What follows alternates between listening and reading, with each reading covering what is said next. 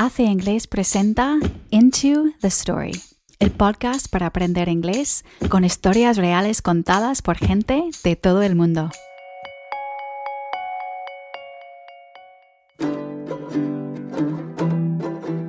Thanks to its vibrant sea life and stunning coral, the notorious Playa del Carmen, Mexico attracts scuba divers from all around the world. At 18 years old, our storyteller Andrea set off on her own adventure in the Gulf of Mexico to explore its oceans and become a professional diver. I just remember just seeing the sky almost.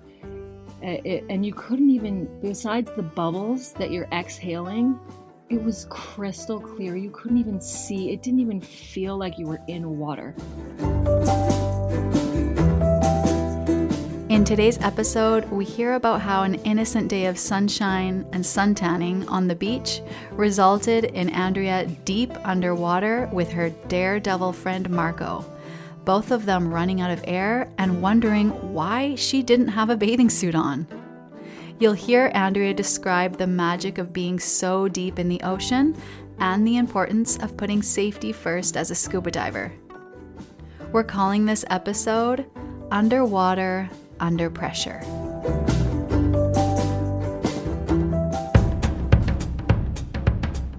Before we begin listening, let's talk about some of the vocabulary and expressions you'll hear Andrea say. Buoyant. Buoyant, spelt B-U-O-Y-A-N-T, is an adjective we use most commonly to describe something that is able to float in a liquid or stay on the surface of water. In Andrea's story, you'll hear her talking about using weights in her pockets to stop herself from becoming buoyant in her wetsuit. Buoyant. Sheer. Sheer has a few different meanings in English. It can be used to describe something light or delicate, as in a sheer fabric, or it can be used as a synonym to pure, as in sheer happiness. But in today's episode, Andrea describes a sheer drop-off underwater, una caída alta de golpe, o un acantilado escarpado. Here she's talking about an underwater cliff that goes straight down. With words like sheer, it's important to listen to the word in context to determine its meaning. Stunning. Stunning is an adjective that we use as a synonym to words like impressive or amazing. For example, you could say that from the top of the mountain, we had a stunning view of the landscape. To gasp for. This phrasal verb refers to the action of trying to catch your breath, usually with your mouth open. Runners often gasp for air after a race. Or if you've been underwater for a long time, you will probably gasp for air when you come to the surface again. To gasp for. And finally, to sink. To sink refers to the action of falling to the bottom of the sea or some form of water. You'll hear Andrea describe the moment of watching her weights sink to the bottom of the ocean. As always, if you want to get the most out of Si quieres sacar el máximo partido de Andrea's story, you have a full transcript, vocabulary list, and listening comprehension activities on our website, acingles.com. That's la letra A, letra C, ingles.com. Okay, let's get into the story. I was 19 years old, living in Playa del Carmen, Mexico. And I was in the middle of taking my Dive Master course. This is a course that allows you to take scuba divers on an excursion, a dive. I had a friend who was an instructor at the school that I was taking the course at. And his name was Marco, and he was very adventurous, fun, exciting Italian that came from Rome, and he was doing a season at this school. So it was one of my days off, and I was at a beach So I was sun tanning and I wasn't around anybody. It was just a very remote beach. Anyways, beautiful day.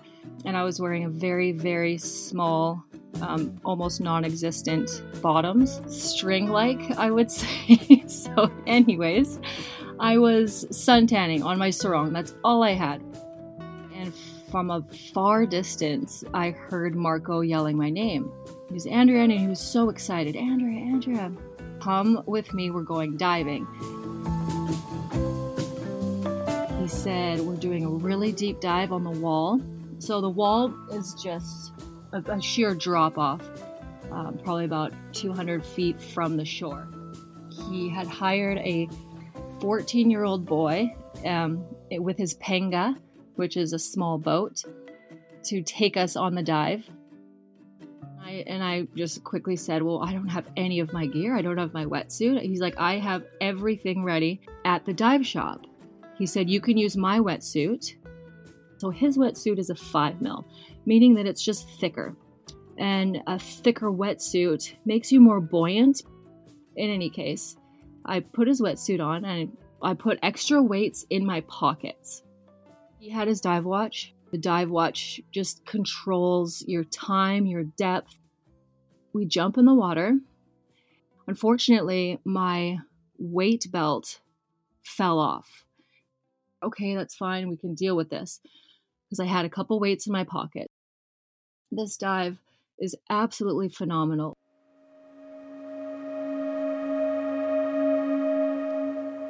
The water is so clear. I want to say visibility is well past 100 feet.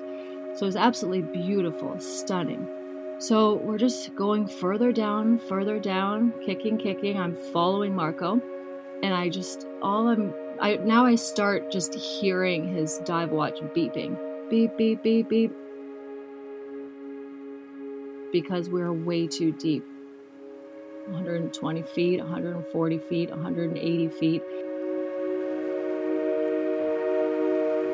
And it's just becoming phenomenal. I mean, the corals are just different than they are closer to the surface. It was so clear and it started getting really dark.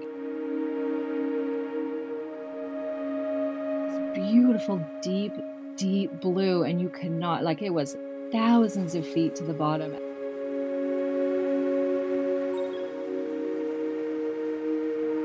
I started getting narcosis. It's something that happens when you dive, when you go to those depths. A lot of people explain it as being kind of drunk and quite happy, and that's also a reason why going this deep is so dangerous. And it made me feel like I was kind of like in Alice in Wonderland, like just entering this place that was so magical. At this point, I remember Marco told me to stop, and he was, believe it or not, going to go deeper. So I just sat there and I looked up at the water above me. I looked down. I was watching Marco, and I just heard his beeping get quieter and quieter, and I just was there by myself.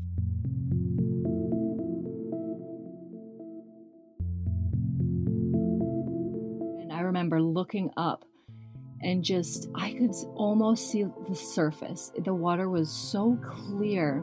I just remember just seeing the sky almost. And you couldn't even, besides the bubbles that you're exhaling, it was crystal clear. You couldn't even see. It didn't even feel like you were in water. And then I heard Marco's watch, the beeping, get louder and louder, and he was coming closer and closer to me. And honestly, he just grabbed the back of my tank and we just started ascending. We started going up quite fast. Normally the process would be a slow kicking. You basically want to slowly come to the surface, and you always have to do a safety stop. And because the depth we went to, we had to do 4 safety stops. At about the 3rd safety stop, I started to become incredibly buoyant. This is when we really started noticing that my lack of weights was a huge problem.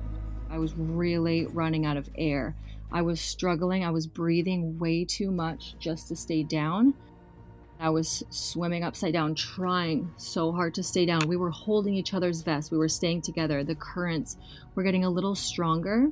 While I was upside down, the 2 weights that were in my pockets fell out. Now we're watching these weights just sink into the abyss, and we just look at each other in the face, and we knew this was a huge problem.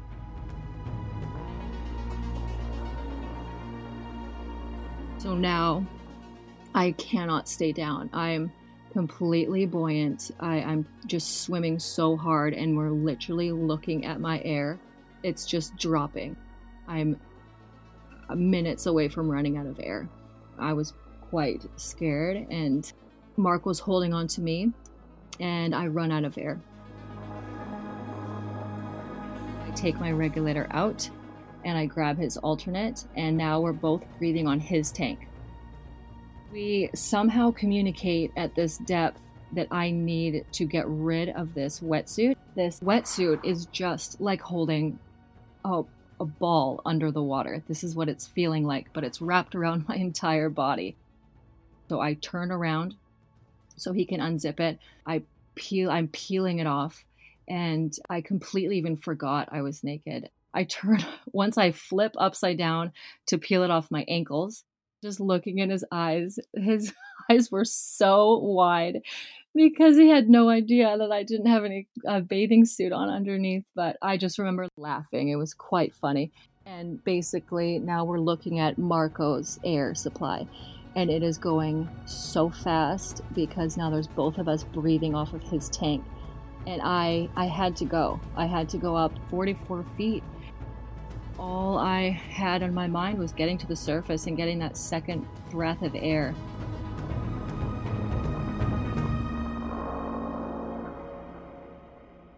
I've never felt more like Little Mermaid my entire life.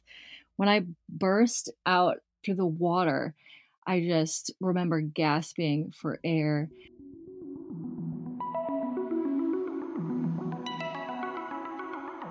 And all I could see was this big boat. There's 7 young American guys on a fishing charter, and they were all standing there just staring at me with their mouths open. Like, where the heck did this girl come from?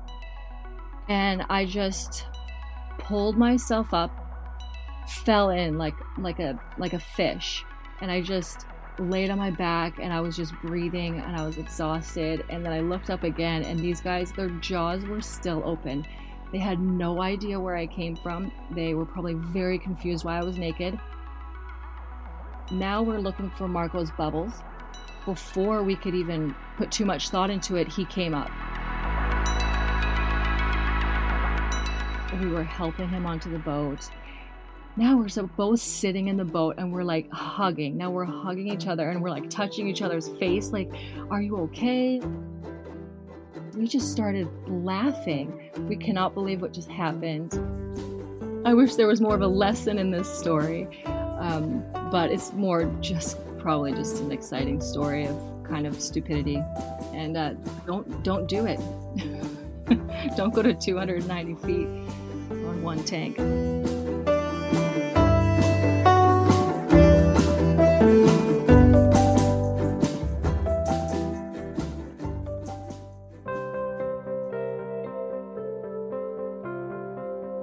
Gracias por haber escuchado la historia de Andrea. Nos encantaría saber qué te ha parecido este episodio.